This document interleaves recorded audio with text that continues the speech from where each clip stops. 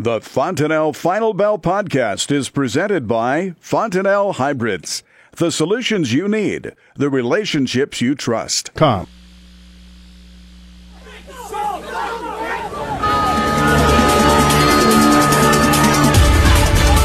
Good afternoon. Welcome to the Fontanelle Final Bell here on the Rural Radio Network. I'm Susan Littlefield. Ken Beadle joins us now, Director of Risk Consulting with CHS Hedging and the Russell Consulting Group. A great way to end the week, seeing some positive numbers in our grain trade. Nothing as spectacular as what we saw yesterday, but we're definitely not going to turn down some green on the screen today. As we look, Kent, let's talk about first of all, that Chinese speculation. That tweet came out yesterday morning from the president, and that definitely got the market excited, and they continue to talk about that today.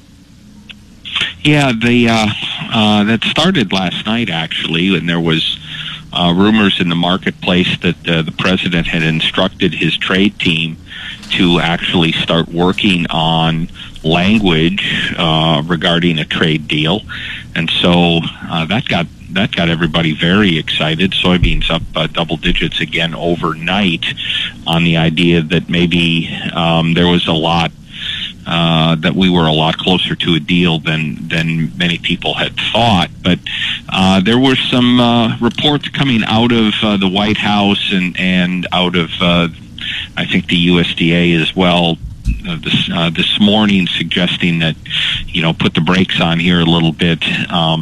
They had a good meeting, but we do not have a deal as of yet. And when we got that, I think that slowed the market down. We fell back and actually traded the beans negative for a while. The corn continued to hold its gains, and I think that was probably on some spreading between corn and beans. There was a lot of unwinding of corn-bean spreads yesterday, and so when the soybeans actually turned lower this morning, the corn held a lot of its strength just on reverse of that spread activity that we had yesterday. And then all the markets shot back up again here after about 11 o'clock, and that was based on some decent news in terms of yield estimates from a private company. And so it was a very choppy, volatile, but ultimately a pretty good day in the markets. And I saw some purchases, too, for corn came to Mexico. They bought, 200,000 or so metric tons of corn? Yeah, that's very solid demand, and that demand is going to continue. We've had a series of 2 or 3 weeks of relatively poor export sales in some for the corn market, and I think that what we did is, on the rally that peaked out a couple of weeks ago, we just kind of got ourselves priced a little ahead of the competition. There is Black Sea corn out there that's moving into some areas, but Mexico is a good solid buyer, and that demand is growing substantially. And of course now with the trade agreements with the Canadians and the Mexicans likely to resolve any trade issues with them, we're gonna be seeing an awful lot of corn moving to both our major trading partners here in the northern western hemisphere. Well, the ethanol margins, will they continue to remain on the poor side?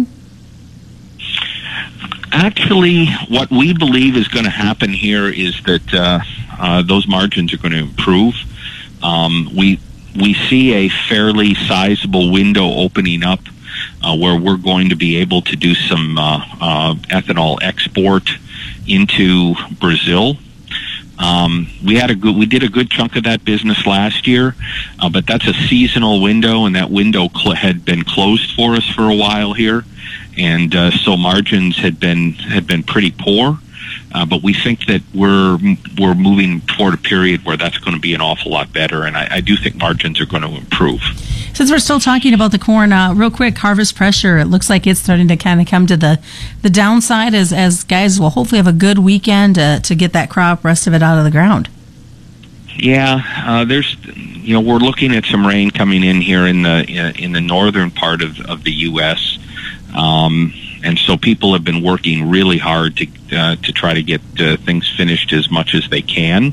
I think the one thing that I would say about corn yields, as we've been moving through the back end of harvest here is that they've been kind of creeping lower, and we've been hearing an awful lot of disappointment in many parts of Minnesota and the Dakotas relative to what those expectations were, based on either bean yields or just general good-looking crop conditions for most of the year. I think we suffered some field loss, some lodging, and some other things that have hurt yields, and ultimately, I think that this didn't turn out to be quite as good a crop as we thought it was going to be in a number of geographies. And some of the areas that were very wet in southern Minnesota, they were hoping for a loss of 10 to 15%, and they're ending up with losses that are something closer to 30 to 50% in yield. We look at the basis for soybeans. Again, weather will have a huge effect on their process this weekend, but are basis going to kind of hold steady for now? Well, we actually think that we could start to see basis start to improve a little bit. And, over the last 3 weeks, the delivery equivalents, we improved somewhat in the Eastern Corn Belt, but those bids are still, the bean bids are still fairly wide. I mean, let's face it, they're wide historically.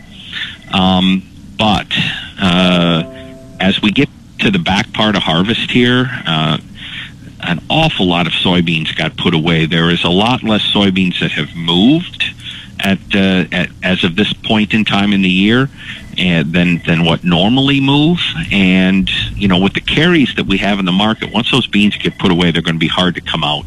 So we're actually a little optimistic that we're going to see bean basis improve, driven primarily by domestic processor demand. All right, well, stick around, folks. We do have more coming up here. It is the Fontanelle Final Bell on the Rural Radio Network.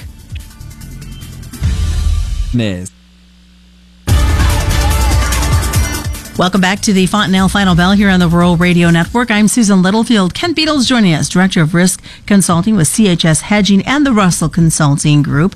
We are less than a week away from the November 8th USDA report. A lot of anticipation, a lot of early talk already to see what these numbers will have to say. We know that Informa released some early estimates this week. As you look at those numbers, look at what you guys are seeing within your office, what can we expect, or what are some highlights that we might see in these numbers?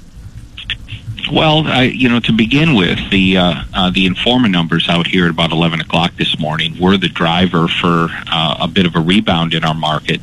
And they, based on their farmer survey, they are seeing yields down another bushel an acre from last month's USDA estimate. They're actually underneath 180 bushels.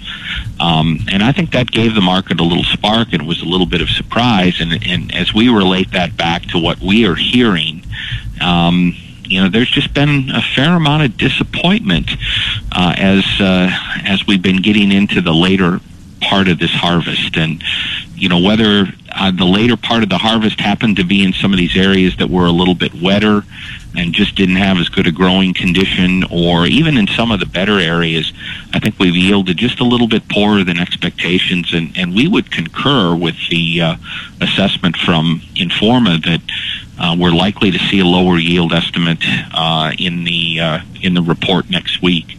Soybeans, I have to tell you, are probably a little bit more mixed. We still hear some exceptional bean yields in some parts of the country, but we've also heard some disappointment. And where it comes to soybeans, we've also had some of that field loss issue as well. A lot of growers telling me that there might have been 3-4 bushels an acre left out in the field because of lodging, shattering of pods, those sorts of things. And the yields were still good, and so we're not sure just how much lower the USDA might be. Informa was estimating 0.5 bushel an acre, and I tend to agree with that assessment based on what I've heard, but I also wouldn't be overly shocked if it ended up being pretty steady. And the average trade guesses that came out are actually quite steady for both corn and beans. So I would tell you that if yields end up being lower next week, that could be a nice little spark for the market. What we did so is we switch over to the livestock side. The cattle had a bit of a struggle earlier today as traders really wanted to see some higher numbers to end out not only today's trading day, but the week. Yeah, and they didn't really come. Cash markets feel just maybe a little bit sloppy right now. There's still a lot of numbers out there. And, we've been really marred in a trading range here now for quite a long time in a number of these cattle contracts. But we continue to see, really solid support in the Dees cattle at around 116 and, just over 120 in the Feb contract. And we were able to hold on to those today, but it was kind of a lower range close for the day, lower range close for the week. And maybe a little bit disappointing considering all the optimism that we've been hearing, the last couple days around trade. So I'm a little bit, probably a little disappointed for the cattle bulls, and there have been quite a few of them out there as of late. Did the feeder cattle have the same kind of feel as what we've seen in the live cattle? Feeder cattle, have also been a little bit stronger, and of course with the corn price kind of mired in a really low area relative to the range that we've been in the last 10 years. I mean, that's given a spark to these feeder cattle, but I think they traded rather poorly this week, and actually technically probably did a little bit worse than the live cattle did. And as they say, the feeders are the leaders. I don't think that the price action that we've seen here this past week is a very good omen here for what we might see this upcoming week. I saw somebody describe this hog market as a bit of stair-stepping going on with trying to find direction as we wrapped up the week. Yeah, so there's a lot of nervousness in the hog market. Nervousness about supply, especially domestic supply on one hand, and all of these reports of the numbers and et cetera, but then also nervousness a little more on the bullish side on a couple of fronts. First of all, we still have the Asian swine fever issue out there, a lot more outbreaks that have been reported coming out of China. We do think that this might be a reason why the Chinese are seeing maybe a little more urgency in trying to get a deal with us, and we hope that that's true for the hogs. What is the best way for folks to get a hold of you, Kent? I can be reached at 800-851-0892, and we'd love to hear from your listeners if they have any questions about how we might be able to help with their marketing. Sounds good. That's the Fontenelle Final Bell on the Rural Radio Network. You're listening to the Rural Radio Network.